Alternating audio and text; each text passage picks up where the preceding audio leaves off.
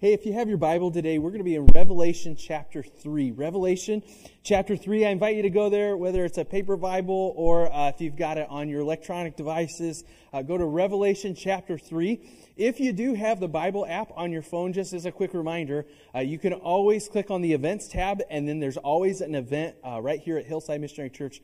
You can just click on that and then follow along with all the sermon notes and actually all of the information as well that you'd find in your paper bulletin. Revelation chapter 3, we've been talking about a sermon series that we've been going through, and we've been talking about how to be the church that God created us to be. Well, one of the ways that we've been doing that is looking at these 7 messages that Jesus has right at the beginning of the book of Revelation. Jesus has these messages to these churches. These are real-life churches. They're not pretend churches. These were real-life churches. Jesus has a message for them. And then at the end of it, he says, "He who has an ear, let him hear." And so this is not just a message that's applicable only to that church in that day 2,000 years ago. This is applicable for us today as well. So we're going to look at the last one. This is number 7, and this is probably the most famous message of all of these 7 messages that we have here in the book of Revelation. This is the church in Laodicea. If you're familiar with it, if you've been in church for any amount of time, you know about this lukewarm church. We're going to take a look at it here in Revelation chapter 3, starting in verse 14. This is what it says. "And to the angel of the church in Laodicea write, the words of the Amen, the faithful and true witness, the beginning of God's creation." I want to just pause there real quickly. We say amen all the time. And if you're not familiar with that, that's literally a transliteration from the Hebrew, and it just means truly, or so be it. If you were a teenager from 2003, you would translate it, true dat, okay? It's just saying this is true. And so what Jesus is saying is he's saying the words of the truth. Jesus calls himself the truth. And he continues and he says, "I know your works. You are neither hot nor cold. Would that you were either cold or hot. So because you are lukewarm and neither hot nor cold, I'll spit you out of my mouth. For you say, I am rich, I have prospered, and I need nothing, not realizing that you are wretched, pitiable, poor, blind, and naked. I counsel you to buy from me gold refined by fire, so that you may be rich, and white garments, so that you may clothe yourself, and the shame of your nakedness may not be seen, and salve to anoint your eyes, so that you may see. Those whom I love I reprove and discipline. So be zealous and repent. Behold, I stand at the door and I knock. If anyone hears my voice and opens the door, I will come into him and eat with him, and he with me. The one who conquers, I will grant him to sit with me on my throne, as I also conquered and sat down with my Father on his throne. He who has an ear, let him hear what the Spirit says to the churches." Hey, before we talk about what this means for our lives today, as always, let's just go before God. Let's ask him for his help with that. Pray with me if you will. Father, we thank you for this message. We thank you for your word. That is good, it's perfect, it's true. We could rely on it. And Father, you just haven't put us here with no guidance, no nothing. You've given us your word here. You've told us how we're to live our lives, how you designed us to live. Father, I pray that we as individuals would take that seriously, that the message of the cross wouldn't be one that, we think about once or twice and we just move on from. But God, that it would be constantly on our minds. I pray that we as a church would be the church that you created us to be. That we would take these messages that you gave to real-life churches thousands of years ago, and we take it to heart. And that we would apply this today. And it's in Jesus' name we pray. Amen. I want to ask you a question. Have you ever gotten down a YouTube rabbit hole? You know what I'm talking about? On YouTube, you'll search something in the search bar, and you'll start watching a video on something, and then it suggests another video. And you're like, oh, that's kind of interesting. So you'll click on it, and then you'll suggest another video, and you're like, oh, that's actually really interesting. I want to hear that. And then you'll another one, and then suddenly it's like hours down the road or days down the road, and you're like, man, I've watched a lot of YouTube videos on this. We are redoing the church offices back here. I've told many of you guys about this, but the Christian Foster Agency, Josiah White's, that rents out part of our building, needed to expand, so we gave them some of our offices. We moved our offices, the church offices, into these little, I call them closets or dungeons, off to the side. inside. We're redoing them so they're no longer closet dungeons, so they're actual offices. But part of that, I needed to refinish some wood. Now, if you are a woodworker today, you know that there is a huge span of finishes that you can choose for wood. And this is what has led down me this weird YouTube rabbit trail. Because if you go down the wood finishing aisle at Menards or Lowe's or Home Depot, you will have about an infinite amount of choices. And you have a huge spectrum. You have the spectrum of these natural, it's all natural, it's food safe, man, and it's this perfect old school way of doing the wood. Or you have the other side of the spectrum of this is liquid plastic in a bottle and it will withstand sun and rain and everything you put at this, including your cold drink that you set on it and it leaves a little ring, right? Okay, so you have this whole spectrum, and what I found is by listening to these YouTube videos that you have people on either side. You have the people that say, I'm going to withstand anything and I'm going to put this liquid plastic and metal over my wood. Or you have these all-natural kind of food-safe kind of options. And then you have some products in the middle. And what I found is nobody likes the products in the middle. And no one likes, it's like the mixture of kind of the food safe, but there's a little polyurethane in there as well, right? Like we're kind of mixing these. Nobody likes these. And as I read this in Revelation chapter 3, Jesus tells this church, you're lukewarm. You're neither hot nor cold, and I spit you out of my mouth. And as I think about this, I think about that this church is just in the middle. It's lukewarm. It's neither hot, it's neither cold. In fact, Jesus says this, I would rather that you would be hot or cold. It's difficult where you are. It's difficult where you sit currently. And Jesus says this, I spit you out of my mouth because you're neither hot nor cold.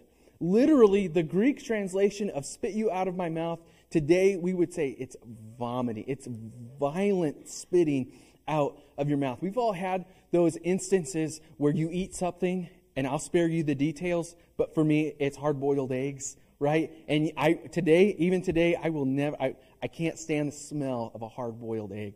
Again, I'll spare you the details because it's almost lunchtime. But man, it was not good. We've all had that situation, right? Where you eat something and you're like, nope, this is not coming into my body. I will not eat this. It's getting out of my mouth. And Jesus says that about this church. And he said, it's disgusting. It's not good. It's interesting. I'll give you a little bit of background about the church of Laodicea. This city of Laodicea, they were a rich city, but they didn't have any water. And so they would have to pipe these ancient pipes, these aqueducts, they'd have to pipe in their water from different cities around them. One of the cities would get their water from a cold spring, and then they would ship it in off of this aqueduct. Another one of the city that would give the aqueduct, or the water through the aqueduct to Laodicea was a hot spring. But the problem is, by the time it got to the city, it was miles away. And so by the time it got to Laodicea, both the hot spring and the cold spring water was now lukewarm water. And nobody liked the temperature of the water. This is a very rich city. It's a very high-end city. They had everything they wanted except cold or hot water coming to them. Jesus is using this because he understands that they get what this means, to want to spit this out of their mouth. Jesus is saying, this is how you are to me. Now, here's the crazy part about this. It says, for you say, I am rich. Remember, it's a rich city that they've prospered. You say that I need nothing. And look at this, not realizing that you are wretched, pitiable, poor, blind, and naked. You see, part of the reason that this city was so rich is because they had two major exports. One of them was this black wool from sheep. It was a very fancy wool. I'm not a fancy person. I get my clothes from Old Navy. But think about like Gucci or spit out some other brands for me. What's another good brand? Ralph Lauren, is that a good brand? I don't know. I've never heard about Mike. I see women walking around with Michael Kors. Is that a thing? I'm getting some ladies that nod their head yes. Okay, think those type of clothes, okay? These are high-end clothes. This is not your Old Navy type of clothes. This is this black wool. It's very fine. And so they had this very, very good export. They would sell it for a lot of money. Another export they had was, and this is actually still used today, a version of this, but it's an eye salve. It's an ointment for eyes that you would use, and it would actually restore blindness in certain circumstances. And what Jesus is saying is he's saying, I know you think you're rich because of this export, because of these exports that you have, but look at this. You're actually poor, you're blind, even though they thought they had the antidote to blindness, and you're naked, even though they had the nicest, finest clothing that they would actually export and sell. Jesus is using these as word images to say, you don't understand where you are. Look at this. He literally says, you don't realize it. You don't realize that you're lukewarm. I got to be honest with you, church. I think that out of all the 7 letters to the churches that Jesus has, out of all these 7 messages, the church to Laodicea is most applicable to our culture today. Not necessarily to our specific church body, Hillside here, but to our culture. I think it's the most applicable. You see, Laodicea said that they were rich. In America, we're rich. In fact, I went on Amazon this morning and I ordered a product, and it'll be here between 5 and 10 o'clock. I couldn't believe it. I was like, it's coming today? It's not even like one-day shipping. It's like same-day shipping. It was a common item. So I think that's why. But still, I just needed to get the point across to say, man, we're rich. We have everything we want at our fingertips.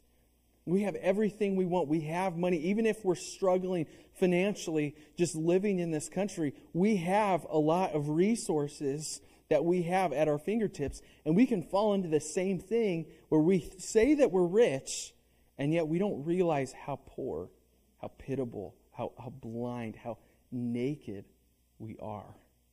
So here's what I want to do for us today. Before we get into what the rest of the message that Jesus has to this church, I want to talk about 7 signs of lukewarm faith. We're going to do this Jeff Foxworthy style. You might have a lukewarm faith if. So the first sign that I have here, and this is not all of my specific ones. I didn't compile this list, all of my own thoughts. I kind of compiled this from several different scholars who have compiled their own lists. But I put this together because I thought it was most applicable to us. But the first sign that your faith might be lukewarm is if you're spiritually fluid. Now, what I mean by that is you're saying, well, you might say, man, I'm a Christian. I go to church. I believe Jesus died for my sins. But, those people over there who, they're really trying to live their life well, and, they're doing their thing, and maybe they believe in karma, and maybe they believe in doing some good things that outweigh their bad, and, that's not the worst thing in the world, and that's being spiritually fluid. You see, the world would look at faith and say, well, as long as you're very devout and you're doing good things, then faith is kind of like a mountain. And there's different pathways up the mountain, but as long as you get yourself to the top, well, God's there. But that's not the message of the Bible. You see, Jesus himself says this in John 14:6. He says, I'm the way, the truth, and the life. No one comes to the Father except through me.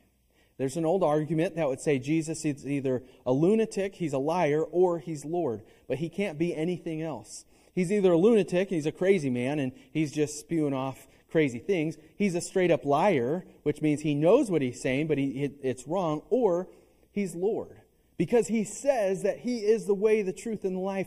No one comes to the Father except through him. And if you maybe kind of go into this, well, I just want to be a good person, and I want to have peace in my life, and all these other things, and you might be spiritually fluid. But what Jesus is saying is, no, I'm the bedrock. I'm the cornerstone of faith. It starts and it ends with me. I am the truth.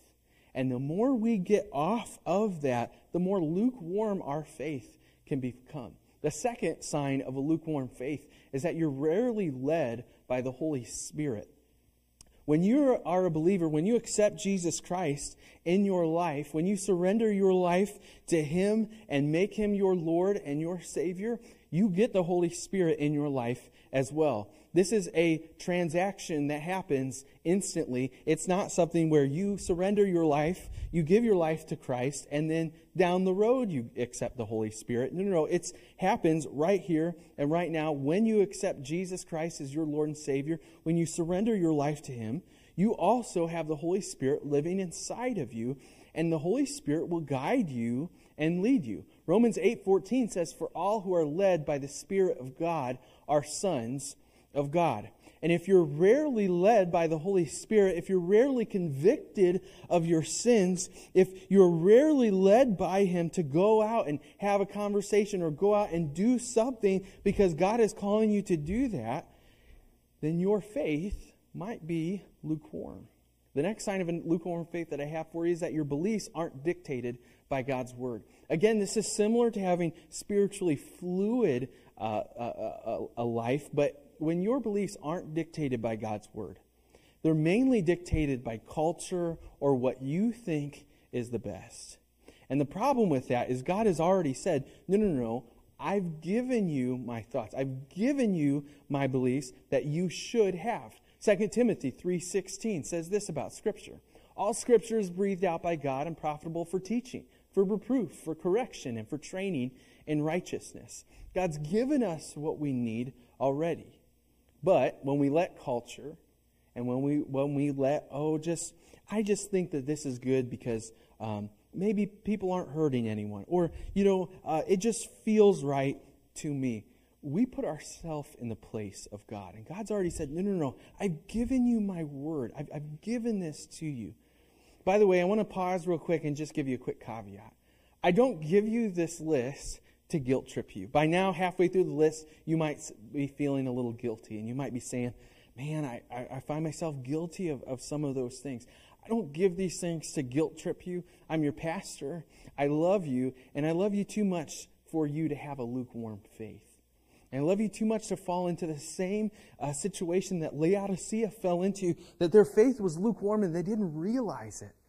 And so I give you this list to open your eyes to say, man, my faith is lukewarm. Jesus has something better for me. So let's continue here. The fourth sign I have for you is that you don't take sin seriously. Like I said, when you accept Jesus Christ as your Lord and Savior, you get the Holy Spirit, and then when we sin, because we're never perfect on this side of eternity, we're never perfect and without sin in our lives. We are sinful people. However, we need to take that sin seriously. And we know that Jesus Christ covers the cost for that sin, that His sacrifice covers our sin, and that we have forgiveness in Jesus. But we don't want to err so far on the other side of that, where we're saying, oh, well, I can just go sin, I can just do whatever I want, because Jesus' sacrifice covers that up. Because there's a reality that sin will continue to separate you from Christ. Sin will continue to separate you from God. And if we're not careful with it and we just rely on Jesus' sacrifice, eventually that separation can grow deep and we can start walking away from Jesus. 1 John 3:6 puts it like this: no one who abides in Him keeps on sinning. No one who keeps on sinning has either seen Him or known Him. That keeps on verb in the Greek, in the original language here, is meant to say it's habitual. There's a habitual sin going on here, and you keep on doing that over and over and over and over and over again. And what can happen is when we continue to do that, and maybe we feel a conviction at first and we kind of ignore it, that conviction will grow quieter and quieter and quieter in our life because our hearts will become hardened to the Lord. So take sin seriously. Repent of it. And Jesus offers you His forgiveness, and we wouldn't want to go so far to say that, well, I need to repent of every single sin, and if I don't, by the end of my life, and I die and I have one unrepented sin, then I'm going to hell. And we don't need to take it that far either, but we do need to take it seriously, lest we run the risk of having a lukewarm faith. The fifth sign is that you don't take a church seriously. As we talked about earlier on in this sermon series, church is God's plan A for the Christian. There's no plan B. He developed this system that we are to be involved in a local church body, that we are to be encouraged by others, that we are to encourage other believers, that we are to gather together to worship the Lord, to take the Lord's Supper together. And when we don't do that, we miss out on the way that God designed our lives to be after we give our lives to Christ. And because of that, our faith can become lukewarm. Hebrews 10:25 says, not neglecting to meet together, as is the habit of some, but encouraging one another, and all the more as you see the day drawing near. Church should be a priority in your life where you're saying, I'm showing up, I'm invested, I'm going to worship together, I'm going to serve, I'm going to encourage others, I'm going to be encouraged in my faith. Let me tell you, being a Christian in this life is hard enough. It's difficult. It's near impossible to do it without the church. And so if we neglect the church, if we miss out on church, what can happen is that our faith can very easily become lukewarm. Here's a sixth sign for you. You find your security in yourself. This church, remember in verse 17 in Revelation chapter 3, this letter that we're talking about today, it says, for you say, I am rich, I have prospered, I need nothing. This was the attitude of this church. And if we're not careful as well, we can have this attitude where we say, I don't really need God. I'm doing pretty good in my life. And sure, I'm still a Christian, but I'm doing pretty well for myself. I've got a good job. I've got a good income. Things are going well for me, and I don't really need the Lord. And maybe we don't necessarily vocalize that or think that, but by the way that we live our lives, it can show that. The Pharisees had this same kind of mentality. In fact, Jesus talks about it in Luke chapter 18. It said, the Pharisee, standing by himself, prayed thus, God, I thank you that I am not like other men, extortioners, unjust, adulterers, or even like this tax collector. I fast twice a week. I give tithes of all that I get. Look at this. It's me, me, me, me, me. Look at what I can do, God. That's that attitude of the Pharisee. And if we're not careful, we can have that attitude too. Well, I'm so good and I've made it. I've made it in my faith. I don't struggle like those other people struggle. I don't have any addictions. I'm not a murderer. I don't have my family life look like a mess. I've made it. Look at me. And the problem is we can parade ourselves around like that and we can miss out on the need that we all have for Christ. I need Jesus. You need Jesus.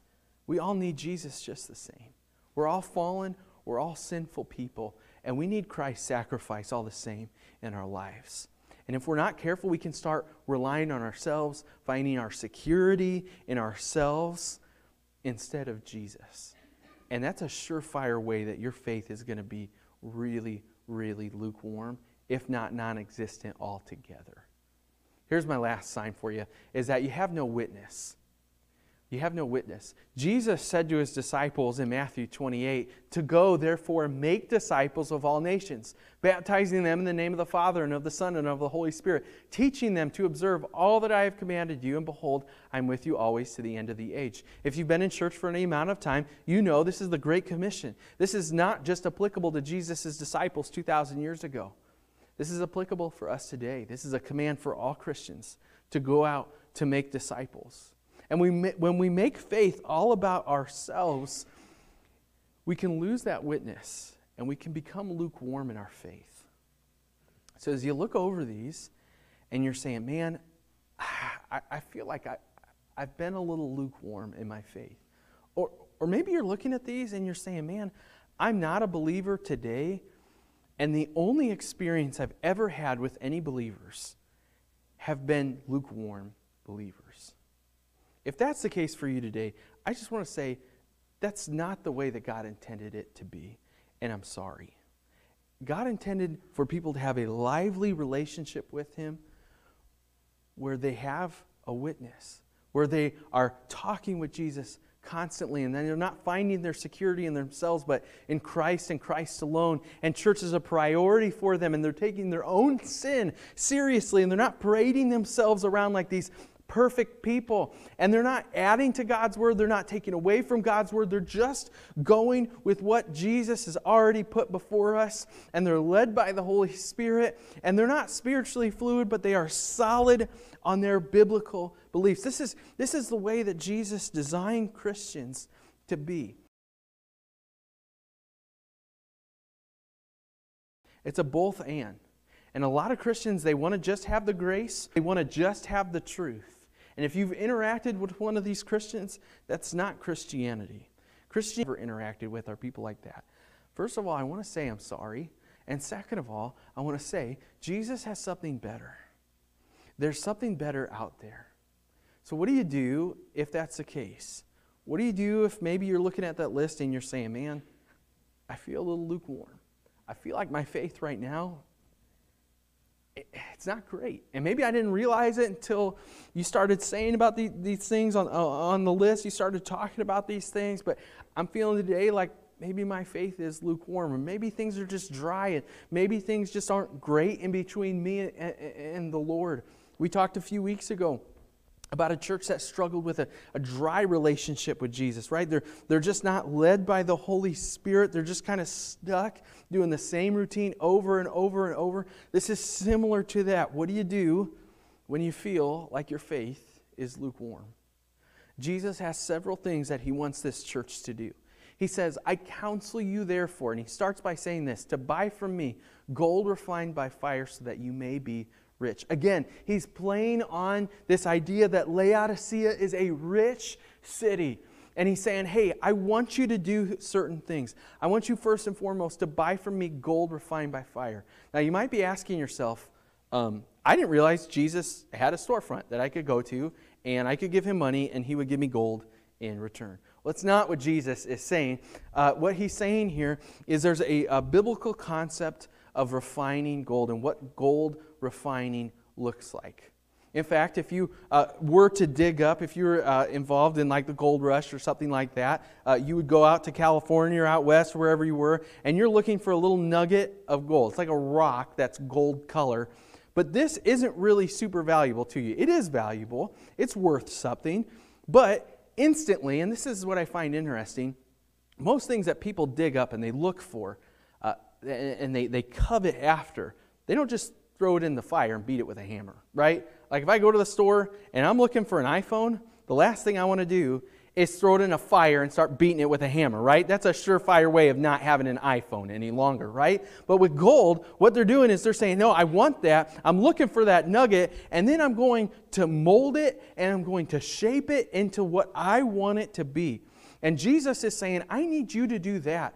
Because there's a biblical concept that that's what God does for each and every one of us. He's seeking us out, and He's taking us just as we are, just as that nugget of gold comes out of the ground, and that prospector is looking at that and he's going, yes, I found gold.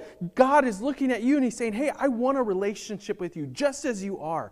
You see, many Christians, they get it backwards. They start witnessing to people and they say, hey, and Jesus is giving this word picture to this church, and He's saying, hey, I want you to be molded to my likeness. So what do you do if your faith is lukewarm? First and foremost, allow God to mold you into His likeness. Psalm 66 puts it like this: you, O God, have tested us. You've tried us as silver is tried. Proverbs 17 says the crucible's for silver and the furnace is for gold, and the Lord tests hearts. It's this idea that God is going to mold you and conform you to His image. 1 Peter 1:7 says, so that the testing genuineness of your faith, more precious than gold, that perishes though it is tested by fire, may be found to result in praise and glory and honor at the revelation of Jesus Christ. This is what it looks like to be molded to God's image. It's hard. In fact, oftentimes it's really, really difficult. Just like that piece of gold is thrown into a fire and then beat with a hammer over and over and over and over again, so our faith is tested over and over. And God has situation after situation after situation where slowly over time He's molding us and conforming us to His image. And Jesus says, first and foremost, I need you to have that level of faith. I need you to have that level of faith where you're saying, hey, I'm okay handing my life over to you, Christ. I'm okay saying no to my own preferences. I'm okay saying no to what I want my life to look like so that, Jesus, I can look more like you. The next thing he says to this church is he's saying, I want you to buy white garments so that you may clothe yourself and the shame of your nakedness may not be seen. Again, he's playing on this idea that they had this very, very fine black wool clothing that they would sell. He's saying, yeah, actually, you're naked though. That's worth nothing in my kingdom. He's saying, I need you to have a white garment so that you may clothe yourself and the shame of your nakedness may not be seen. What is he saying? Well, he's saying this white garment, it's pure, it's perfect, and it defines who you are. Think about it like this. Some of your job, it may involve having a uniform, right? And I know not everybody's job does. I made these uniforms myself. They say Hillside Missionary Church, and I really like them. And a lot of you make fun of me, and I don't even care. I just think they're comfy, and I like them, so I'm going to wear them. A lot of you are smiling right now because you've said those similar things, right? And so, but what does a shirt do for you? Maybe you wear a shirt at work that says your name, and it says the name of your company. It defines who you are, right? And so it says, hey, I got a problem with my furnace. The guy comes in. He's got a shirt with his name and the company's name right on it. I'm going to let him in my house because I have a problem. It shows who he is. It shows his identity. And Jesus is saying, I need you to have your identity in me, in Christ alone. The second thing you need to do if your faith is lukewarm, simply this. Find your identity in Christ because it changes what we do. When you find your identity in Christ, suddenly that sin that you've been habitually addicted to over and over and over and over and over again, and you've tried it. You've tried all the behavioral management ideas that you could possibly do, and you've tried quitting, and you're saying, I'm going to pull myself up from my bootstraps, and I'm going to try really hard to quit this, and then it just doesn't work. It's because you're not finding your identity in Christ. When you say, I'm going to do that because Jesus told me not to do it. That's good. That's good-hearted, right? But oftentimes it doesn't work because we don't find our identity in Christ. And instead what we ought to say is, I'm not going to do that because God's made me new. I'm a new creation. I'm a new person. And this person that God has created me to be doesn't do those sins. 2 Corinthians puts it like this. Therefore, if anyone is in Christ, he's a new creation. The old has passed away, behold, the new has come. 1 John puts it like this. See what kind of love the Father has given to us. Look at this, that we should be called children of God. And so we are. Look at that idea of an identity. God is calling you His daughter. God is calling you His son. He's made you new. And so now sin isn't just about behavioral management. Sin is about, man, my identity has changed. And so I'm not involved in this anymore because Jesus has changed me. Ephesians chapter 4 says to put off your old self, which belongs to your former manner of life and is corrupt through deceitful deeds, and to be renewed in the spirit of your minds. To put on the new self created after the likeness of God in true righteousness and holiness. That word holiness is to be set apart from God. This is the idea that you've been made new. Your identity is in Jesus. Your shirt says Jesus on it. What else do you do if you're lukewarm in your faith? Well, Jesus says, not only do I want you to buy from me this gold refined by fire and these white garments, but also, and this is interesting, salve to anoint your eyes so that you may see. Again, Jesus is using this word imagery with this city. Remember, they had the ointment, the salve for eyes to cure blindness. They thought they had it going on. And Jesus is actually saying, yeah, but you're blind because you don't see the truth. I need you to see the truth. Buy from me this salve to anoint your eyes so that you may see. What else do you do if you find your faith is lukewarm today? Ask God to open up your eyes. Because this church, they didn't realize that they were lukewarm. And again, many times, we can be in that situation. We can be in that situation where we're saying, man, I go to church every week, I read my Bible, I pray, my faith is good. And I'm sure there's plenty of people in Laodicea, the church, who said, my faith's good, it's fine. I go to church, I pray, I read my Bible, My life's not a mess, right? I'm not involved in some kind of crazy sins. I'm fine. But on the inside, their hearts were hardened towards God. They were lukewarm in their faith. They didn't realize it. Ask God to open up your eyes. Ask God to test your faith. 1 Corinthians says, the natural person does not accept the things of the Spirit of God, for they are folly to him. He is not able to understand them because they are spiritually discerned. Sometimes in life and in our faith, we're not going to understand something of faith because it's folly to us, because we don't understand it, because we're far away from God. John 3:3 says, Jesus answered him, truly, truly, and this is a good example of this. He's saying, amen, amen. In other words, this is so be it, so be it. I say to you, unless one is born again, look at this, he cannot see the kingdom of God. Ask God to help you see. Ask God to help you open your eyes. 4 more things I want to point out real quickly before we run out of time. Revelation 3:19. Jesus continues on and he says, those whom I love I reprove and discipline, so be zealous and repent. That's interesting. Jesus is saying, I discipline you just as a loving father disciplines his son or his daughter. Not in a mean way, not in a way that's controlling and overbearing and who just wants to see the Father's way happen and so he's going to do anything that he can. But what Jesus is saying is he's saying, hey, I love you too much. I love you too much to have you continue down the road that you are going down. And so there's going to be some discipline involved. If you feel like your faith is lukewarm, realize this, that God disciplines those he loves. And you might say, this is kind of out of left field. Why is Jesus bringing this up? Well, maybe you've been through some discipline before. Maybe you started to wander, and so God said, nope, I'm going to close that door in your life. I'm going to close that door, and it's going to be like discipline in your life. And maybe your response out of that was, man, that stinks. What is God doing? What's going on here? Well, I don't know why this is happening. And so what happened was you started to walk away from God and your heart was hardened and you became lukewarm in your faith. Instead, you can respond to God's discipline by simply saying, I don't know why you're doing this, God. Maybe you're trying to teach me something. I'm just going to follow you the best way that I possibly can. Think of the Israelites. They were out of Egypt. God did this amazing thing. They're out of Egypt. They're wandering through the desert. And what are the first thing that they do?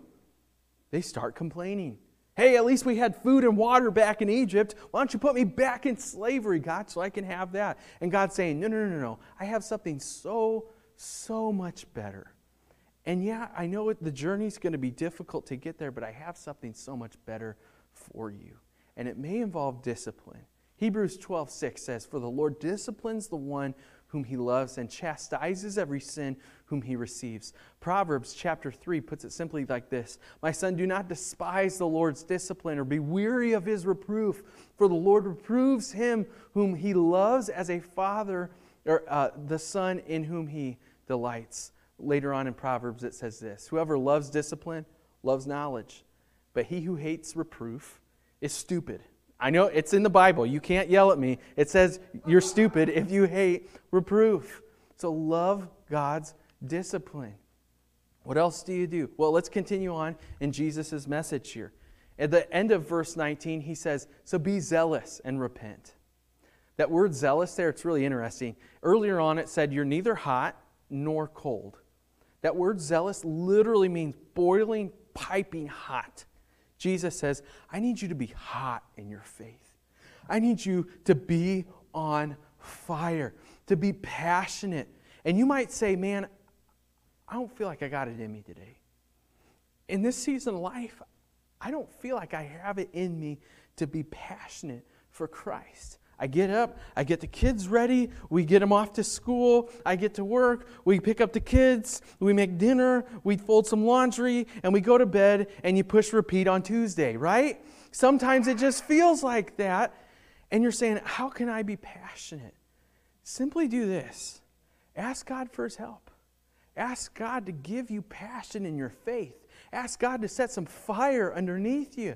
Jesus didn't die on the cross so that you can just put repeat on Tuesday and go back to church every Sunday morning fill your cup up a little bit and use that to get through and eke your way through the rest of the week.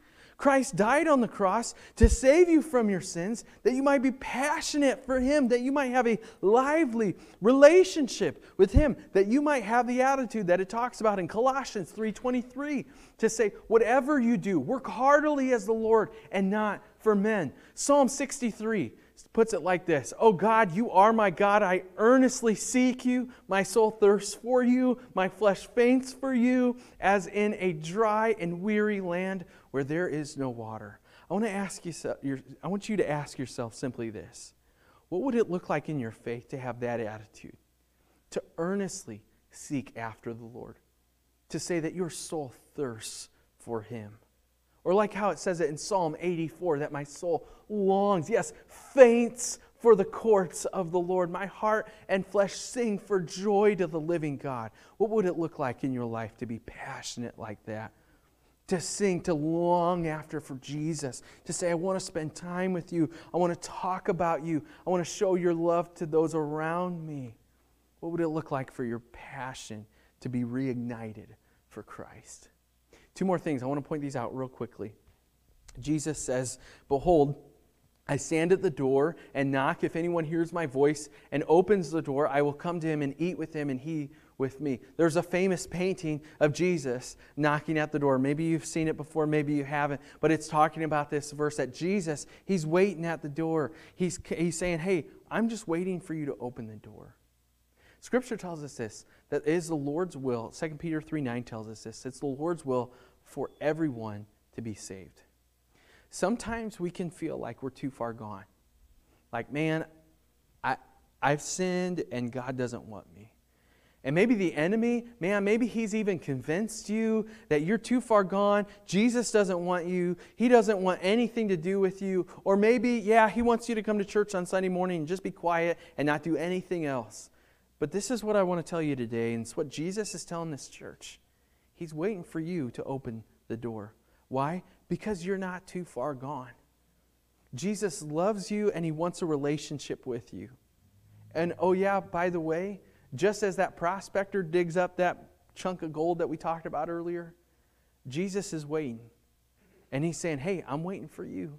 I'm waiting for you to come to me. And it's a mess. It needs to be refined. You need to be conformed to the Lord's image. But Jesus is saying, you just come as you are. I want you right now. Again, 2 Peter 3:9 tells us this, that it is the Lord's will that no one should perish and that all should come and reach repentance. Romans 5:8 puts it like this, that God shows us His love, that while we were still sinners, Christ died for us. 1 John 2:2 says He is the propitiation for our sins, or the payment for our sins. And not only ours, but also for the sins of the whole world. And we ought to have this attitude as Christians to say, Jesus, He died not only for me, but He died for that person I really don't like. He died for that person who's involved in things that I really do not like. He died for them too.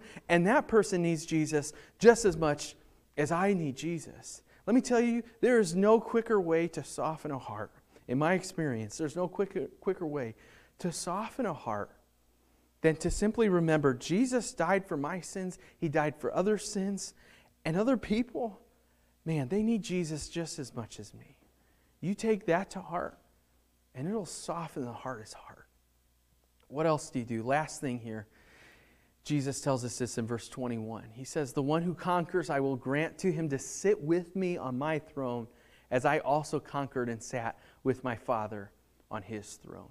What's He doing? He's doing something He does for all of these churches. All throughout these letters, He will give a picture of what life looks like in eternity. And He gives them this picture to say, hey, listen, you're going to rule with me in eternity. What do? You live like you're heaven-bound. And you remember what eternity looks like. 2 Timothy 2:12 says, "If we endure, we will also reign with Him. If we deny Him, He will also deny us." Philippians 3:20 reminds us that our citizenship is in heaven, and from it we await a Savior, the Lord Christ Jesus. You ever feel like, this place, the earth, it's just kind of messy, and it's just kind of like, man, why do people keep doing that? And you just kind of feel discontent. You feel discontent with the leaders. You feel discontent with where the world is today. You feel discontent, and you're like, man, I don't like what's happening right now, right here, right now, what people are doing. It's because your citizenship is not of this world. Your citizenship is in heaven. And Jesus is saying, there will be a day where there's no more crying, there's no more tears, there's no more cancer, there's no more heartache, there's no more relational strife, there's no more financial hardships. There's just life with me. And we can live like we're heaven bound. To say, yeah, man, things are really hard right now. But I am going to choose not to respond in a way that would make my faith lukewarm or my heart hardened, but to respond in such a way that I choose Jesus. I'm choosing Him to mold me to His likeness. I'm choosing to find my identity in Christ. I'm asking for God to open up my eyes so that I can see this and realizes that, yeah, there may be discipline, but it's only to bring me closer to Him. And I'm going to ask God to ignite my passion under me and to realize I'm not too far gone. Jesus wants a relationship with me. This is what it looks like to live heaven bound. This is what it looks like to combat a lukewarm faith. Church, if we're not careful, because of the culture we live in today, the default is that our faith becomes lukewarm. The default is that our faith, man, it is just going to become hardened, and we'll get into this weird cycle, and we'll get into this weird thing where we're just showing up to church, we're doing these rote prayers, and it's just, there's nothing to it. But if we do these things, if we take what Jesus said seriously to the church in Laodicea, if we take this seriously, then we're the believers that God created us to be. We're the church that God created us to be. But it's hard work, and it takes intentionality. And I want to ask you this. What would it look like for your faith if you did that? You put in the hard work. You put in that intentionality. If your passion was reignited, what would your faith look like? Would it look like it does today? Would it look like you're living your life the way that you are now? Or would it look completely differently? And if the answer to that for you is that it would look completely differently, spend some time with Jesus. There's some reflection questions on the back of your outline today in your bulletin, or if you're following along on the app, they're there too. But I just encourage you, man, if you're saying, man, I feel like my faith is kind of lukewarm. I feel like I kind of lost my passion. Spend some time with Christ. Spend some time reflecting on His Word through those questions, and give your life to Christ and say, hey, I find my identity in You.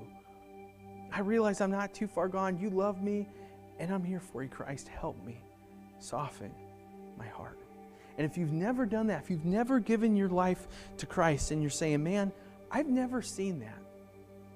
And I've heard about what Jesus has done for me, but I've never seen true Christianity in that way. I've never seen someone be passionate for Christ. I've never seen someone be full of grace and full of truth. Today's your day. Today's your day to say, Jesus, You got my life. I'm all Yours, and I'm going to be on fire for You. Let me pray for you. Jesus, no matter where people are today, I pray that You would ignite our passion for You. That if today is someone's first day to accept You, Jesus, that they would give their life to You and they wouldn't settle for a routine with You. They wouldn't settle for knowledge about You, but they would only settle for a passionate, lively, vibrant relationship with You. And for God, for the people who who've come today and they've said, man, my faith is just lukewarm. I feel like my passion is gone. I'm just hitting the repeat button over and over and over again. God, would You reignite us? Would You give us passion? Would You put a fire underneath us to say, man, I know that things have been hard, but I am going to live for You the best way that I possibly can, Jesus. In the midst of the mundaneness, in the midst of the routines, Jesus, I give my life wholly to You. And I give it all to You. Jesus, help us to do that. Help us to do that today.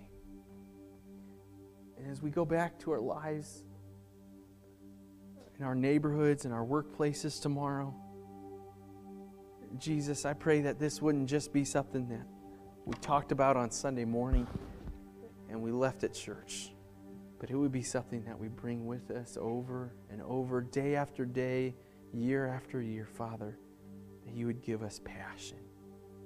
Holy Spirit, conform us to your image, mold us to your likeness, convict us of our sins, and call us to build your kingdom.